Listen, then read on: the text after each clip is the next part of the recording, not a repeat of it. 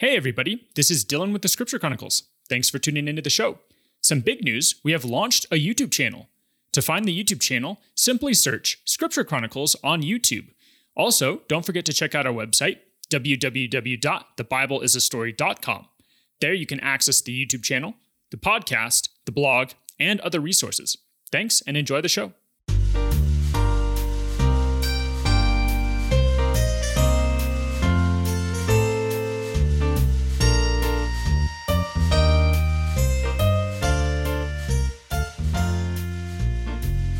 Hello, ladies and gentlemen. Welcome to the Scripture Chronicles, the podcast where we explore the unified story of the Bible. I'm Dylan. Joining me today is Corey Howitt, as usual. Corey, how's it going? Doing good. I got a haircut just for today's episode. Guys, how does Corey's hair look? I think it looks pretty good. Come on, guys. Stop it. That's too much. Anyway, guys, as is our custom, we're going to go ahead and give you guys a quick recap of last week's episode. However, if you did not listen to that one, or if you haven't listened to any of the episodes preceding this one, I would recommend that you go back and listen to those. They do build on one another, where in Exodus currently, if you don't have time to listen to every single episode that has so far been released on Genesis and Exodus, at least listen to the ones on Exodus. It'll give you the context of where we're going today. Today, we are going to try and cover chapter 12 through 18. We'll see if we actually make good on that promise, but we're going to go ahead and give our recap. So last week, we went through the plagues, right? So the plagues don't start until chapter 7 of Exodus. So chapter 5, we have Moses saying, "Let my people go." And again, as he's done a couple times, they tell us, the reader, that God wants his people to come out for a little journey into the wilderness. But if God does not harden Pharaoh's heart, Pharaoh will just let them go and take a 3 days journey to worship God on Mount Horeb / Sinai. And then they'll come back into Egypt and still be slaves. But in chapter 5, Moses requests, hey, let us go a 3-day journey. This is verses 3 and 4. But Pharaoh's response is really harsh. He says they need to work harder. They're lazy. They're wanting time off. So we're going to make their work harder. And the harder work comes in forms of they need to make their own bricks without the Egyptians collecting straw for them. So they need to do more to make the bricks and still come up with the same output of work.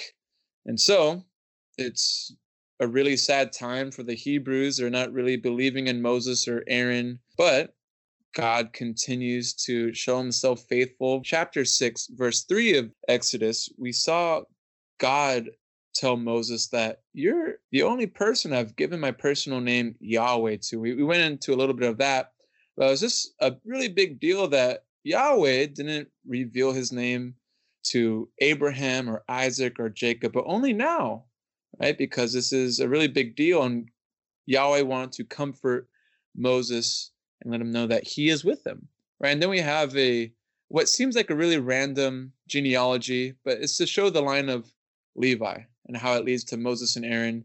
And this Levite line is going to be really important later on in this book and in the books to follow. And it got us to our main protagonist of the next few books, Moses. And then from chapters 7 on down to chapter 12, we have the 10 plagues. And we made the pitch of the idea that the plagues have to do with an anti-creation in Egypt, right? So far in the book of Exodus, we've seen tons of ties or hyperlinks back to the beginning of Genesis. And that's no different in the plagues, although there's tons of people saying that you need all these different outside resources to understand the significance of these plagues. And we said, no, that the Bible interprets the Bible. And so we see God showing that he is the God of creation by bringing these different acts of decreation upon the land of Egypt, kind of like how he brought a quicker and swifter decreation in Noah's day with the flood, right? We saw that by people's rebellion, they were bringing upon this decreation on their own, right? And so God has kind of sped it up in punishment. So now God is again showing, I am the God of creation and the God of decreation if I want to. And sure enough, he wants to enact punishment on Pharaoh and on the land of Egypt for the way in which they're treating God's people, which is very harsh and without any compassion, which is very far from God's ideals in which he made humanity for, that we've seen in the beginning of Genesis. So again, the one big point that we kind of made there at the end of the episode last week is the idea that Scripture interprets Scripture. You do not need to look outside of the book in order to understand the book. The book actually creates what we called a narrative world, meaning that even though it is historical, meaning that it's telling of true events that actually happened, it actually creates a narrative outside of history that is to be understood on its own terms. So it's not to say it's not historical, it's not to say that it's false, but instead that you don't actually have to look outside of the book, say at other history, in order to understand this book. So it really does show you everything that you need to know to understand it. So with that, we're going to go ahead and jump into chapter 12 today. So at the end of last week's episode, we kind of left on, I guess, a cliffhanger of sorts, where we talked about the last plague, the death of the firstborn. And we introduced it, we talked a little bit about it, and then we said we'd probably cover it a little bit more detail this week. And the reason being is now we get into Passover. And so Passover is going to be something that is going to be very huge in the scriptures, very huge for Israel themselves. This is going to be one of the leading signs that we see constantly referred to, and it's going to have Christological significance. That is, it's going to refer forward to Christ. And we're going to see that in the Hebrew Bible as we move forward. And then finally, once we do get into the New Testament, we're going to see that really be brought to life. So with that, chapter 12, talking about the final plague, the death of the firstborn, and basically what Israel is supposed to do in order to be spared that same fate that Egypt is going to suffer. So Egypt is going to lose the firstborn son of every household, including Pharaoh. Now, Israel is being instructed to do something very specific so that the same thing doesn't happen to them. Yeah, so Israel's told that they need to make a sacrifice of a lamb, because in this last and final plague, God is going to kill all the firstborn sons of everything, right? And so the people, they need to prepare a Passover lamb and sacrifice it. And on this first Passover ever, they need to put the blood on their doorposts, so that way when God's punishment in the form of the angel of death comes over these different homes in Egypt, the ones with the blood of the sacrificial lamb will be saved. This is the inaugural of the Feast of Passover. The idea of Passover is that the blood of the lamb will cover over God's people. Are told, if you want to be covered, do these things. And so then God says, this is what I want you guys to do forever. This actually, when you guys break out of this place, this month will be the first month of your calendar year from now on. This is such a big event that it's going to shake up the way you even tell time. When God acts, it shakes up everything. So that's the idea here. So God says, let this be a big mark in your history book and in your calendar, right? So he gives all sorts of different instructions about how to prepare the Passover lamb, and also how to prepare the bread. You're not going to have any leaven in your bread. You're going to have unleavened bread. These are the ways in which you're going to remember this big salvation event.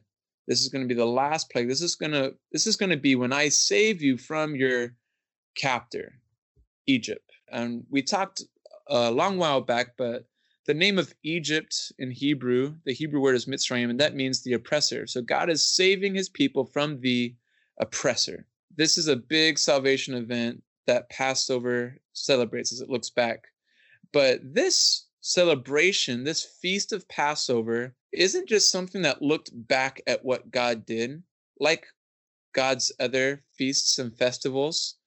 They all look forward to something else, some other great act of salvation by God. We saw that as we went through, I believe it was our second podcast when we were talking about creation. And the 7 days of creation, it built up this common theme of separation, to where the last day, the seventh day of rest, was separated from everything else. And in this way, God says, you will celebrate the Sabbath because of God resting in the past, but also in the future, there will be an ultimate rest. So in the same way, you're going to celebrate Passover because what God did here in the past with Moses and with Egypt. But the way you celebrate is also going to be looking to some great act of salvation in the future, right? And we even see that in the way in which you are to prepare this lamb. For example, don't break any of its bones, right? And that goes right into a clear passage of Jesus on the cross, and not one of his bones were broken. It just says the psalmist promises in prophecy that none of the sacrificial lambs, in this case Messiah's, bones will be broken. So it's looking back, but also looking forward. And we'll see more feasts that God institutes do this exact same thing as we get to them.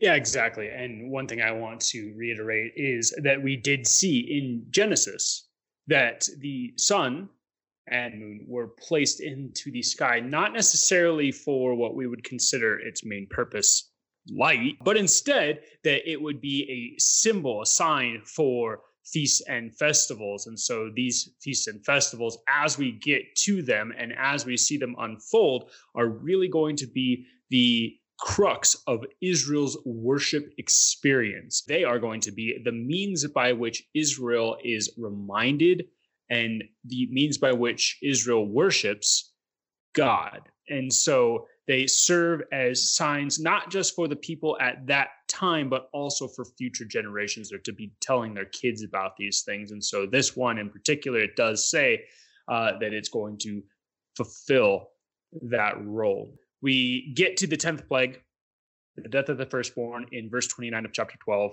And we see that those who follow through with the Passover instructions are, as the name would imply, passed over. Those who do not, namely the Egyptians, see that their firstborn is killed. And it's kind of interesting. Corey pointed this out to me, I think last week, but it says that the firstborn of the livestock die. Didn't we already have a plague where the livestock died? I think the livestock have died like 3 times now. Where the heck are they getting all these livestock? Corey, what the heck's going on with the livestock? You have any thoughts there? Resurrection? No, I don't know. It's weird. Yeah, it's really weird. So the Bible will sometimes speak in hyperbole or phenomenologically. It's like, oh, and all of the livestock died with this plague. Well, they didn't all die, but a lot of them did. All right, and let's say with like the plague for hail, God says anything that's not moved inside will get killed. So maybe they had some things that were inside. We're not really told, but we have the idea that they had a lot, and with each plague, which the livestock were affected, a lot of them were killed. And so at this point, when they're just down and out, we're wondering if they have any more. They do have more, just to be punished more by the Lord. So yeah, it's kind of interesting how the wording works out. But from there, we talked about last week how the Hebrews plundered the Egyptians as they're going out, saying, hey, that's a nice necklace. Could I take it? And God gave them favor. So they went out with riches. And then as we go into chapter 13, we see that God asks his people to consecrate all the firstborn to him, right? And consecrate, the Hebrew word is kodesh, which is the same Hebrew letters for to be holy. So consecrate and holy is really similar in ideas, right? And so God is asking for the people of Israel to set apart their firstborn child, and this is going to be God's, and not just children, but also animals. In the instructions, God says, you will keep this statute at its appointed time from year to year. And this Hebrew word for appointed times is something that we pointed out again back in the creation narrative. Genesis 1, verse 14, on the days where God makes the sun, moon, and stars, day 4 of creation, God says that these lights in the sky are meant to mark out my appointed times with you. It's translated seasons, unfortunately, in many Bibles, because we're used to using astronomy to dictate our seasons. But God always brings up the same word in Hebrew, moed, these appointed times, to talk about dates with him. And what we're going to see at the end of Exodus, we see Moses meet with God in a tent of meeting. That word meeting in English is the Hebrew word moed. So all of the stars and sun and moon are meant to show us when we're supposed to meet God. They're reminders for our date with him. And I don't know if you're married, but if you're going to miss your anniversary with your spouse, that's going to be a really big deal. And so God orders the entire cosmos that we see from our earth for us to remember him and to meet with him. So that's a really big deal that we're seeing picked up on here in the institution of Passover and consecrating of the firstborns, right? And so as we see these further instructions about consecrating firstborns of both people and of the animals, some things can be redeemed, right? So if you have a son who was a firstborn, if you want to redeem your son, you give of a lamb. In the same way, if you have a donkey, the example that it gives here in chapter 13 is if you have a donkey, you can redeem it for a lamb, as offering the lamb to God in its place. So all of a sudden we have this idea that a lamb can substitute the place of something else that has to be given to God, right? So the donkey or your firstborn son can be saved by giving of a lamb, because that thing is the Lord's. But if you don't want to redeem your donkey for some reason, you have to break its neck, because you can't cheat God. You can't try and still use your donkey and say, oh yeah, it's redeemed to God. No, you have to either give of its life or give a lamb in its place.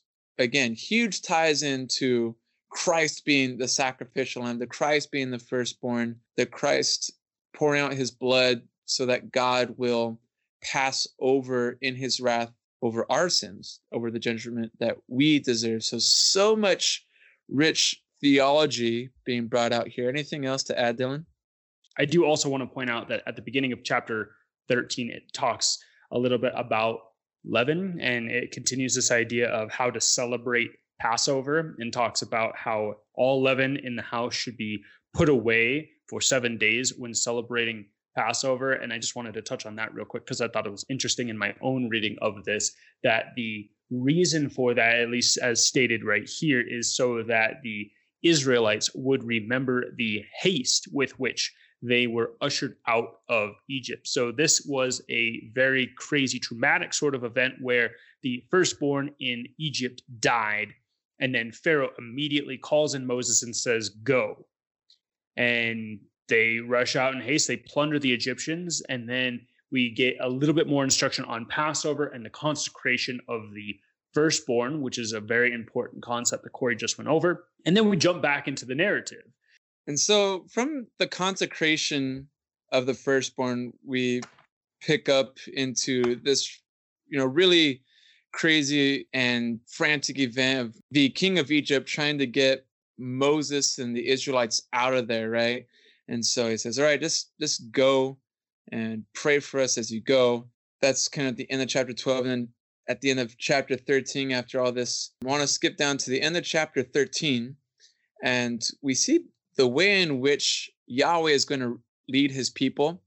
And he leads them back towards the Egyptians. He's almost trying to, I shouldn't say almost, he is trying to tempt the Egyptians to come back after the Israelites to chase him. He knows he's going to save his people. He knows his people aren't in any danger. Yahweh wants the Egyptians to think that the Israelites are confused, they're in a frantic, and they're wandering around, and he wants them to think, wait a minute, there goes all of our free labor. Let's go back and capture them again before we let them go for good. And so in this scene, we have Egyptian soldiers chasing down the Israelites to trap them with their backs at the Red Sea.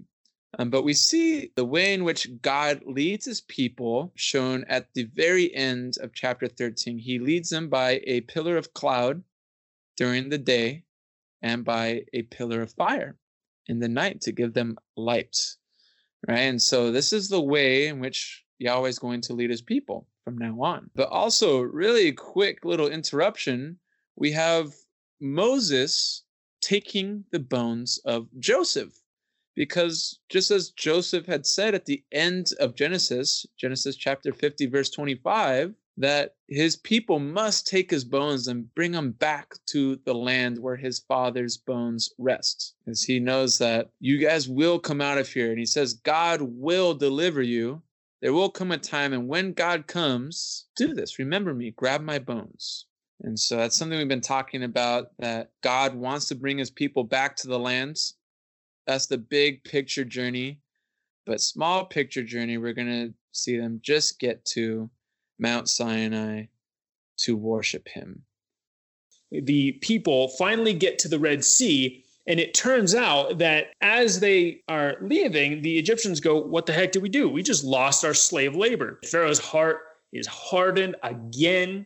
And so as they get to the Red Sea and their backs kind of get put up against the ocean, if you will, the Egyptians then draw near. And so the people go, oh my gosh, what the heck are we going to do? Did you just bring us out? We're going to die here. And then Moses goes and asks God, what are we going to do? And so in verse 15, we see the Lord say to Moses, why are you crying to me? Tell the people to go forward. Like, you idiot. It's kind of funny to me. I'm not sure if that's really what God was saying there. So Moses lifts up his staff and he stretches it over the sea, and miraculously we see the sea divided with a wall of water on one side and the other, and the people are able to pass through on dry ground. And so we're going to pause here just a second and talk about this idea that is actually brought up later in the New Testament, and we've already brought it up ourselves in the podcast when we talked about Noah, and that's the idea of baptism. And the New Testament connects the idea of them passing through the Red Sea with the later idea in the New Testament of baptism. And we're going to see this consistently. It's actually a major theme, even in the Hebrew Bible, without the New Testament's explanation of the baptism, where we see people are actually drawn through water to do a few things. First off, we see them drawn through water in order to inaugurate a specific calling.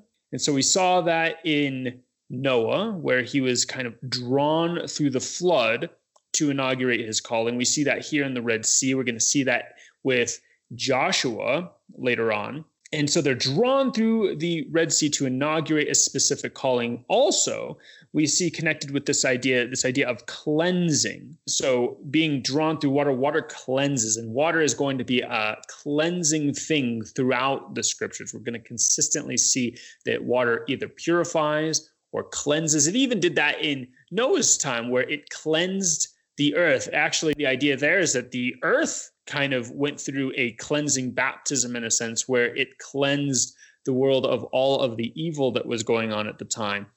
And so we see that set up here. The New Testament really does draw in a lot of those connections and illuminates it all the more. Before I move on, Corey, do you have anything else to say on that idea of baptism being drawn through the water, the sea?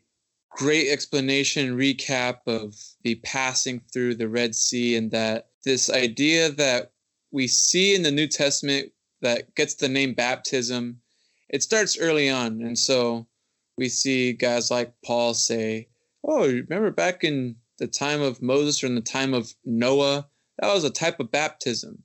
So we can actually see that in the text. It's not like he's putting his own ideas into the text of something he sees. Like we see it here, right? We see that there is purification happening as the Israelites walk through freely and come out the other side.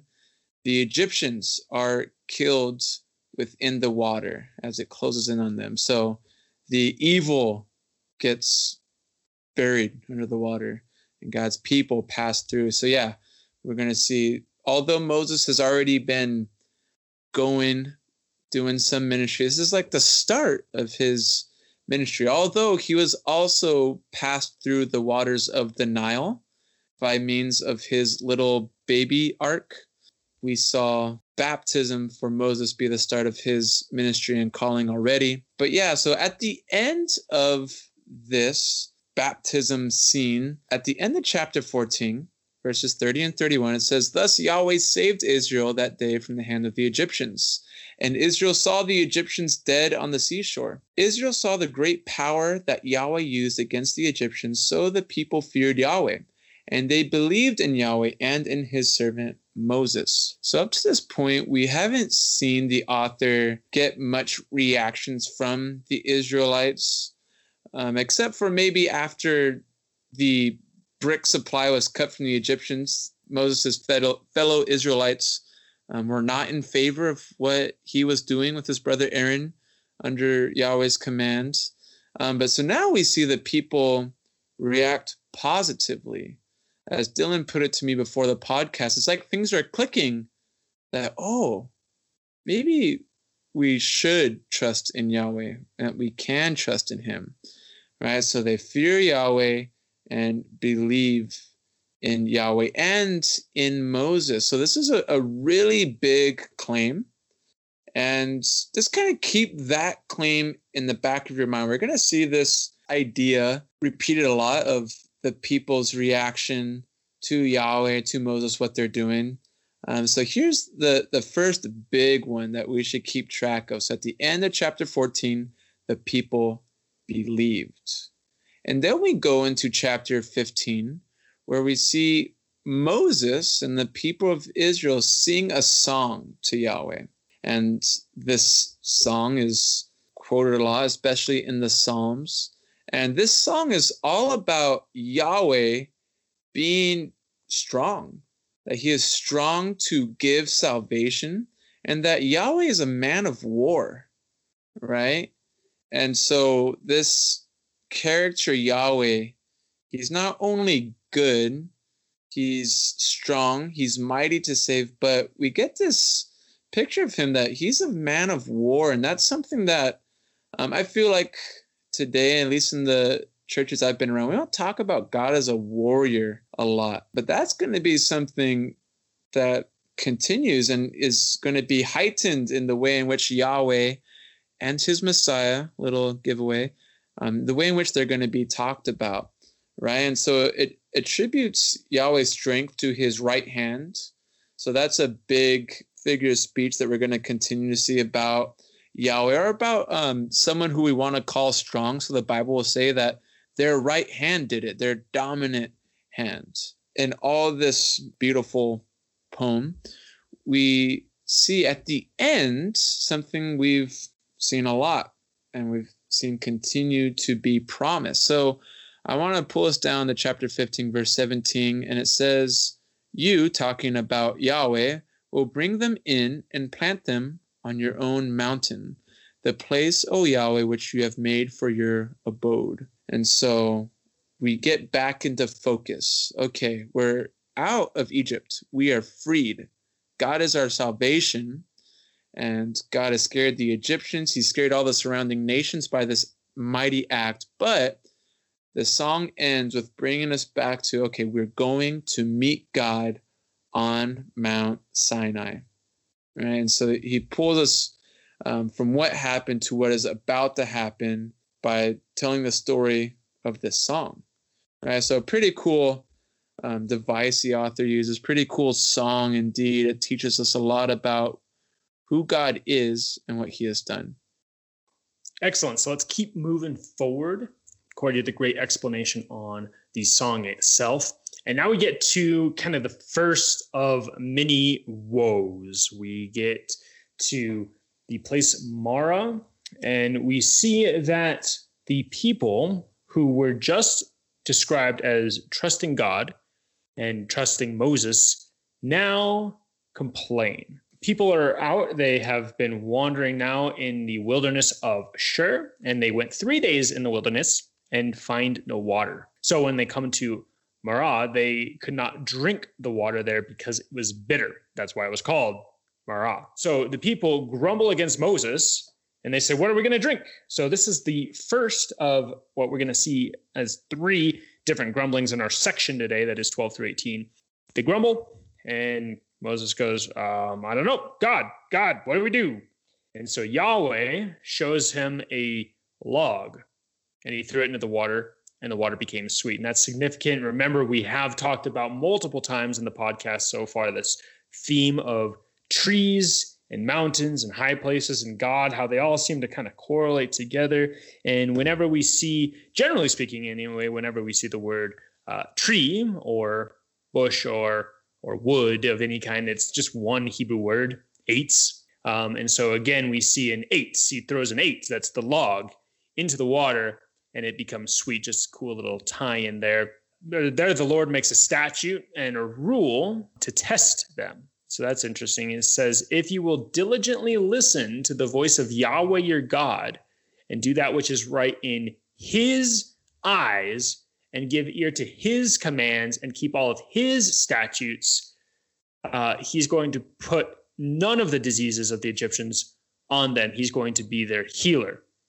And so that's really important because, again, another big theme that we've seen in the podcast so far is the idea of eyes and them being basically the windows through which judgments are made. So if someone does what is right in their eyes in contrast to doing what is right in Yahweh's eyes, that is a bad thing. But if they do what is right in Yahweh's eyes, they follow Yahweh's judgment, they are actually doing what Yahweh wants and following his wisdom. The whole crux of the biblical issue is the fact that people want their wisdom over God's wisdom. So God is saying, do what is right in my eyes, and I won't do to you what I did to the Egyptians. I'll be your healer.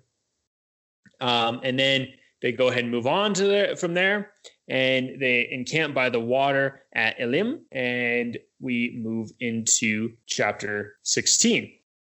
It's kind of interesting that the people tested God by grumbling against Moses, and then God tests them, right? So just like a really interesting little aside there in the choice of language, and then we're going to go into some more testing. That's it. Carry on. Moving on to 16 then, in complaint number 2. So the people set out from Elim, and all the congregation of the people come to the wilderness of Sin, which is between Elim and Sinai. So what we have in this first sentence here is something positive. We're moving towards our mini goal. We are moving towards Sinai. Remember, that's where we're trying to get to first. And then on the 15th day of the second month, after they had departed from the land of Egypt, and the whole congregation of the people of Israel grumbled against Moses and Aaron in the wilderness. Woo! Again. Complaint number 2. And so this time they complain that they don't have any food. So they say, you brought us into the wilderness to kill this whole assembly with hunger. A little dramatic, I would suspect, but there it is. The Lord says to Moses at this point, behold, I am about to rain down bread from heaven for you, and the people shall go out and gather a day's portion. So basically, the Lord instructs them and says, you shall gather for you enough for the day, but nothing more. And so the people go out and they gather this. And interestingly, those who gather more and gather enough for the day after, even though Moses says not to, it goes bad. It rots and turns all maggoty and things. The Lord says, gather enough only for today. You're going to have to trust me for tomorrow. However, on the day before the Shabbat, the Sabbath, you are to gather a double portion. So you have enough for that day and enough for the Shabbat, the Sabbath. And that way you will not have to work on Shabbat. And the Lord is really trying to make a point here.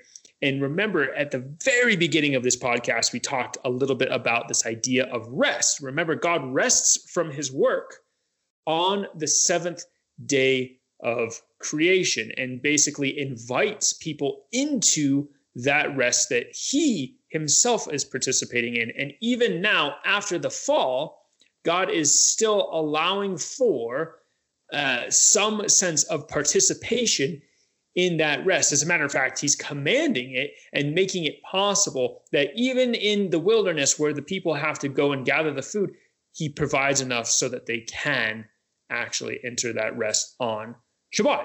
And then in the evening time, we see that quail comes. And so we have this weird, flaky, cornflakes-like bread stuff that rains down from heaven. And then in the evening time, quail comes down, and it's enough for them to eat. So they grumble, and God responds by actually providing for them food.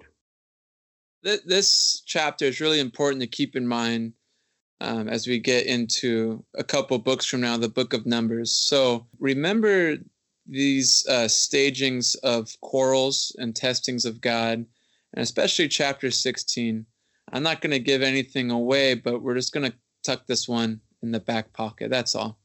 And so the people of Israel are moving from the wilderness of sin by stages. So we already talked about they went from Sin to Elim on their way to Sinai. And so in one of these cases, when they're in their stages, there was no water for the people to drink. Now, keep in mind, we've already seen Yahweh provide water. We've seen him provide manna. What is it is the literal translation of manna. He's provided quail really close by.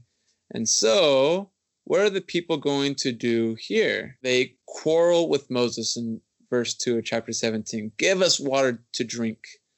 And Moses brings it to the heart of their question, which they don't realize. He says, why do you quarrel with me? Why do you test Yahweh? That's right. Moses isn't doing any of this himself, but yet the people don't seem to get that.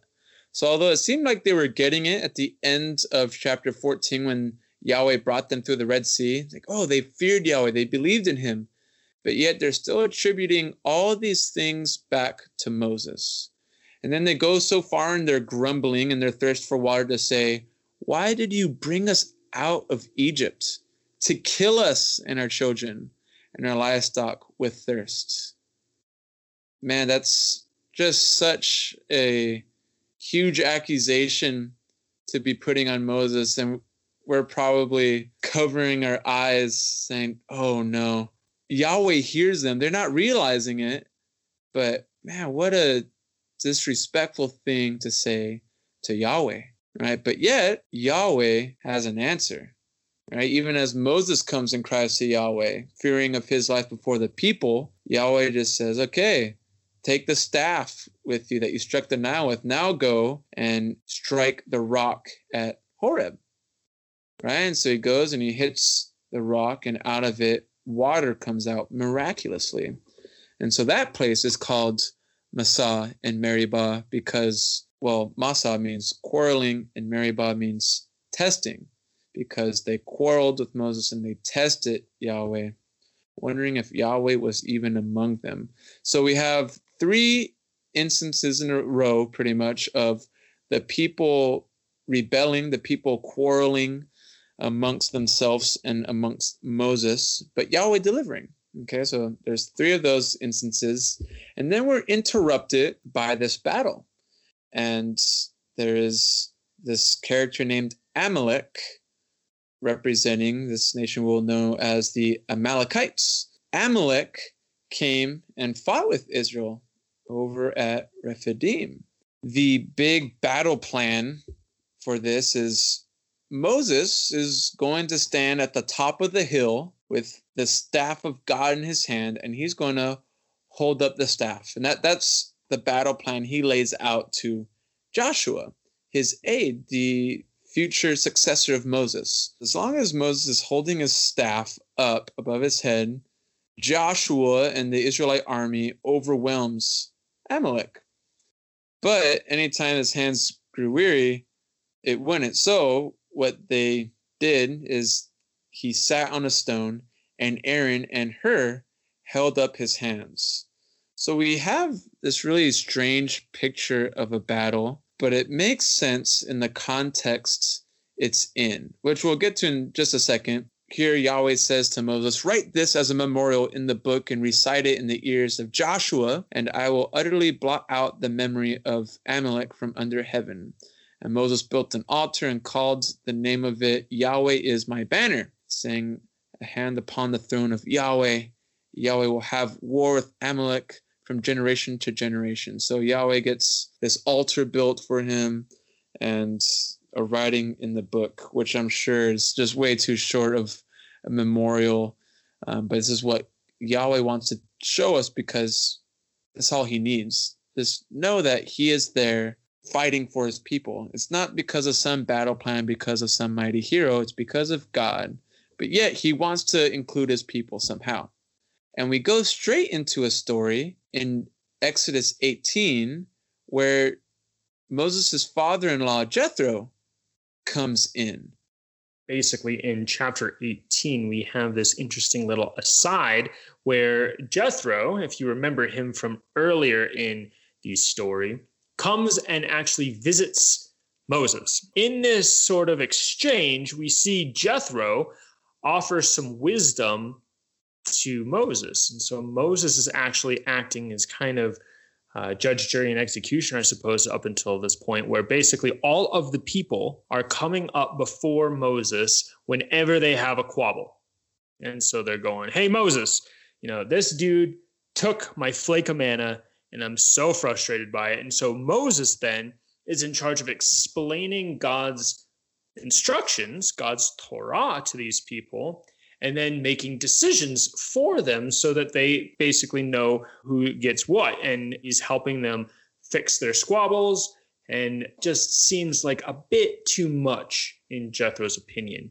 And so what Jethro does is Jethro suggests something very interesting. He says, hey, Moses, it looks to me as though you are taking on way too much. And instead of taking on every single squabble that Israel could possibly throw at you, why don't you do this? How about you train up a couple of good, godly men who do not take dishonest gain, and take some of your responsibility and parse it out to a bunch of people and only handle the really big cases, the things that just none of your aides can handle, the stuff that has to be between you and Israel. And so Moses goes, you know what, that's kind of a good idea. So the interesting thing that I really wanted to highlight from this too is Jethro recommends that Moses teach the people of Israel the instructions, the Torah of God, which seemingly up until this point, Moses has kind of been the sole guardian of, but instead Jethro suggests, why don't you actually teach them this so they know what the instructions actually are? And next week, we're going to be getting into those instructions and why they're important. But for now, it's important that Jethro recommends that they be taught these things. It's something that, oddly enough, they hadn't been up until this point. What's really interesting in both the ending of chapter 17 and then all of chapter 18 that Corey pointed out to me is that it seems as though up until maybe the ending of 17, that the focus has really been on Moses as the leader. All of these things have kind of hinged on Moses being the intermediary between God and Israel. And now, between the ending of chapter 17 and then Jethro's recommendation in chapter 18, we see that others are starting to become important. We see that this maybe heavy emphasis on Moses as sole leader is waning a little bit. And I think that's, again, that's what the story is trying to set up. It's showing the people are looking to Moses and they're quarreling to Moses, even though it's things that God is doing. And then 17, it seems like that story is really out of place because it's a battle all of a sudden and there's hardly any details about it. But all we want to point out here is that 17 makes a lot of sense with 18, which could also seem like it's really out of place. But all that's to try and show, look at all that Yahweh is using Moses to do, and it's too much, right? And so Jethro says, it is not Tov. Going back to Genesis 2 and 3, the trees in the middle of the garden, the one tree of Tov and Ra, the tree of good and bad. And we've seen a lot of wisdom being brought up using those key words. And so Jethro says, hey, it's not good that you're going to wear yourself out by taking on every single person's dispute. Every single person. So, like Dylan said, teach some people God's Torah and God's hok, statutes. So the Hebrew word hok and the Hebrew word Torah is the things that Moses is going to impress on these trustworthy people. And we'll see more on those words. And again, just like everything, you gotta stick it in your back pocket, and we'll get to all these things. But one last thing I want to take out of this reaction from Jethro, because remember, Jethro hasn't been with Moses, but Jethro is coming to Moses with his wife and kids. And Jethro comes out. He rejoiced at the good that Yahweh had done. And it says in verse 10 of 18, Jethro blessed Yahweh. So remember, blessing has been a huge theme. Jethro says, blessed be Yahweh, who has delivered you out of the hand of the Egyptians. And the next verse, it goes on to say that I now know that Yahweh is greater than all gods. Right? And so we're seeing the purpose that Yahweh had set out to do with the plagues, with the passing through the Red Sea, has come to fruition. From this other point of view, it has happened, right? And so we get a good deal about what is Tov and Ra in God's eyes, and the people are commissioned to do Tov in God's eyes. And even though the people say they believe, we've seen them so far only do Ra. They've only done bad. They've only complained and grumbled and not even acknowledging Yahweh. And they've only charged Moses with doing Ra to them. So it's not going good, but yet we have glimmers of hope, like the people going towards Mount Sinai. They're getting closer and closer. And so actually where we're leaving off at the end of chapter 18, they're going to be before the mountain of Sinai. So that'll come up next week. Looking forward to it. Remember, that is our mini goal for the moment. So that is going to be a really big turning point in the story. And we're going to spend quite a bit of time on that next week and maybe even the week after. With that, however, we have come to the final chapter in our section for the day. So we're going to go ahead and wrap up there. Guys, thank you for tuning into the podcast today. I hope you guys did enjoy the episode. Remember, guys, if you have not yet done so, or if you're new to the show and you want to get the context to these episodes, don't forget to listen to the other episodes preceding this one. They do, in fact, build on one another so that you can see the unified story or narrative as it unfolds. That is really what this podcast is dedicated to, is showing that the Bible is, in fact, a book. It's a story. It was written in a specific way in order to showcase its meaning, namely as a story. And so Corey and I have undertaken this podcast in order to highlight the big themes of the story as they unfold. If you guys are blessed by the podcast, if you guys want to see it move forward into other people's lives and bless them as well, you can give the show a positive review on iTunes or Apple Podcasts. Those are the largest podcast platforms. They're the ones that help the algorithm the most. So leaving a positive review on there is a fantastic way to do that. Also, if you guys want to help out the show, you can pray for it and you can donate to it if you would like. It is paid for completely out of pocket. There are expenses that go along with the show. So if you would like to help keep it on the air, you can do that by going to our website, thebibleisastory.com, and clicking on donate, or going to our Patreon page. It's just Scripture Chronicles. Finally, if you guys want more information or to see information as it becomes readily available, you can check out our website, as I already mentioned, thebibleisastory.com, or check out the Facebook page. And if you want to ask us any questions or communicate with us, the email address is scripturechronicles@gmail.com. Thank you guys for tuning into the show today. Have a blessed rest of your whatever the heck time of day it is. And shalom, adios. Nailed it.